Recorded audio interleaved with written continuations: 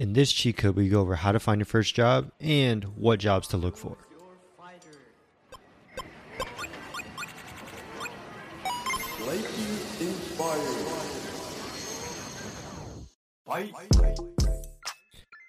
Welcome to Declassified College, a podcast where we give you all the cheat codes needed to pass this level in your life. Each week, we share 3 short episodes filled with clips of our interviews with students from across the United States and occasionally an interview with an industry expert to answer all of your questions about attending university. College can be what sets you up for a prosperous career, or it can be the 4 years that when you look back on it, you wish that you did it different. We're here to make sure that you have all the information so that by the time you walk across that stage, you're ready for the so-called real world that the boomers love to talk about. My name is Justin Wynn, and it's about time we declassified college.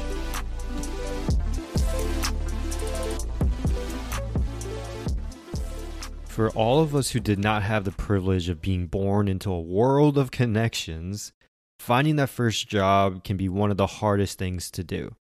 Being naive, I thought that finding my first job would be a simple task of just applying. But boy, was I wrong. I probably applied to jobs every day for a month straight for anything between working at a gym to being a teller, and I couldn't get a single callback. The only thing that I knew that I would not do was work with food in the fast food industry. Not that I was above it, but because I just didn't want to ruin fast food for myself.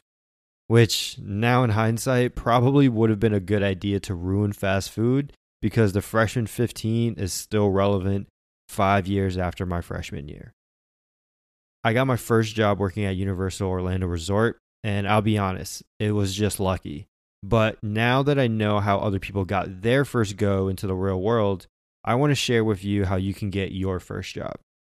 First off, I'm not going to talk about the fast food industry because typically these are the easiest jobs to get and there isn't much more than just applying for those. I'm going to focus more on the high-end jobs that typically pay more because A, they pay more and we're all kind of broke college students, and B, you'll usually get better work experience from them. The first company that I want to give an example about is Apple. No matter where you live, there's probably a mall within driving distance that has an Apple store.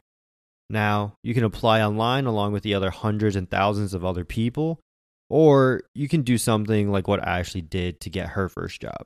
I think that day I just went to the mall and I was like handing out resumes.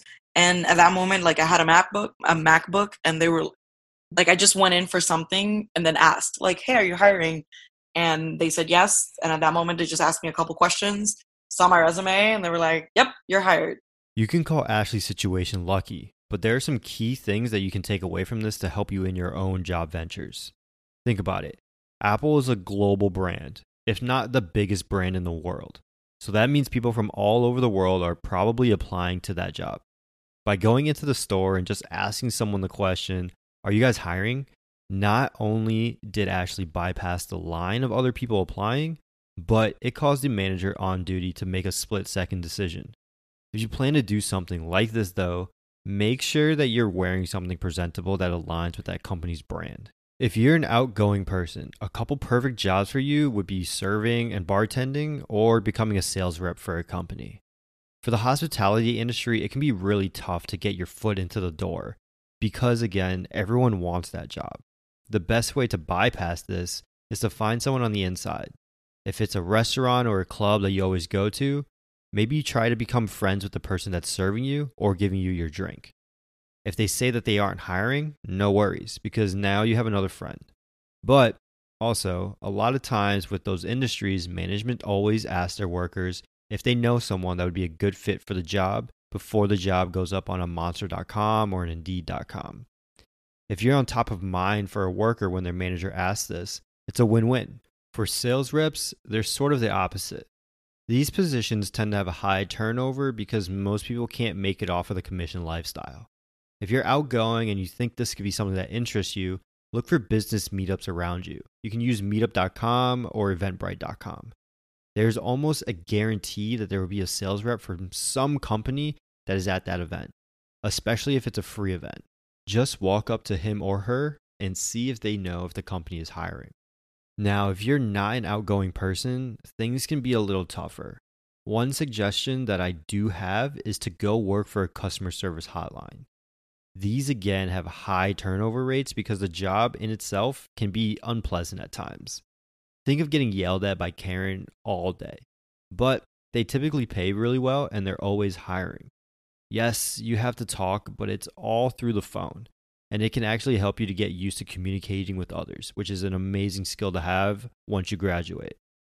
A second job to look into if you're good with kids is nannying. You only usually have to interact with a mom or dad and the kids, and they pay extremely well.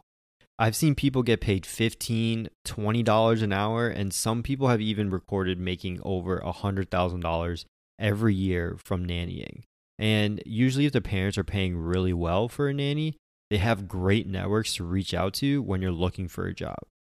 Typically nannies are women, but men can do this too. And Facebook groups are a great place to find these types of gigs. So you can continue to apply online and wait endlessly, or you can get around that application line by going to a place in person, using meetups, looking on Facebook groups, and of course, leveraging LinkedIn. Getting that first job is always the hardest, but always remember that everyone had to start from somewhere, and people typically don't forget that. So someone is always looking to help out. You just have to get out there and find that person. Another day, another cheat code, and you're on your way to defeating the level that we like to call college. If you've liked any of the cheat codes that we've given out, please hit that subscribe button and give us a review on iTunes. Each review helps us grow and make sure that more people learn these tips.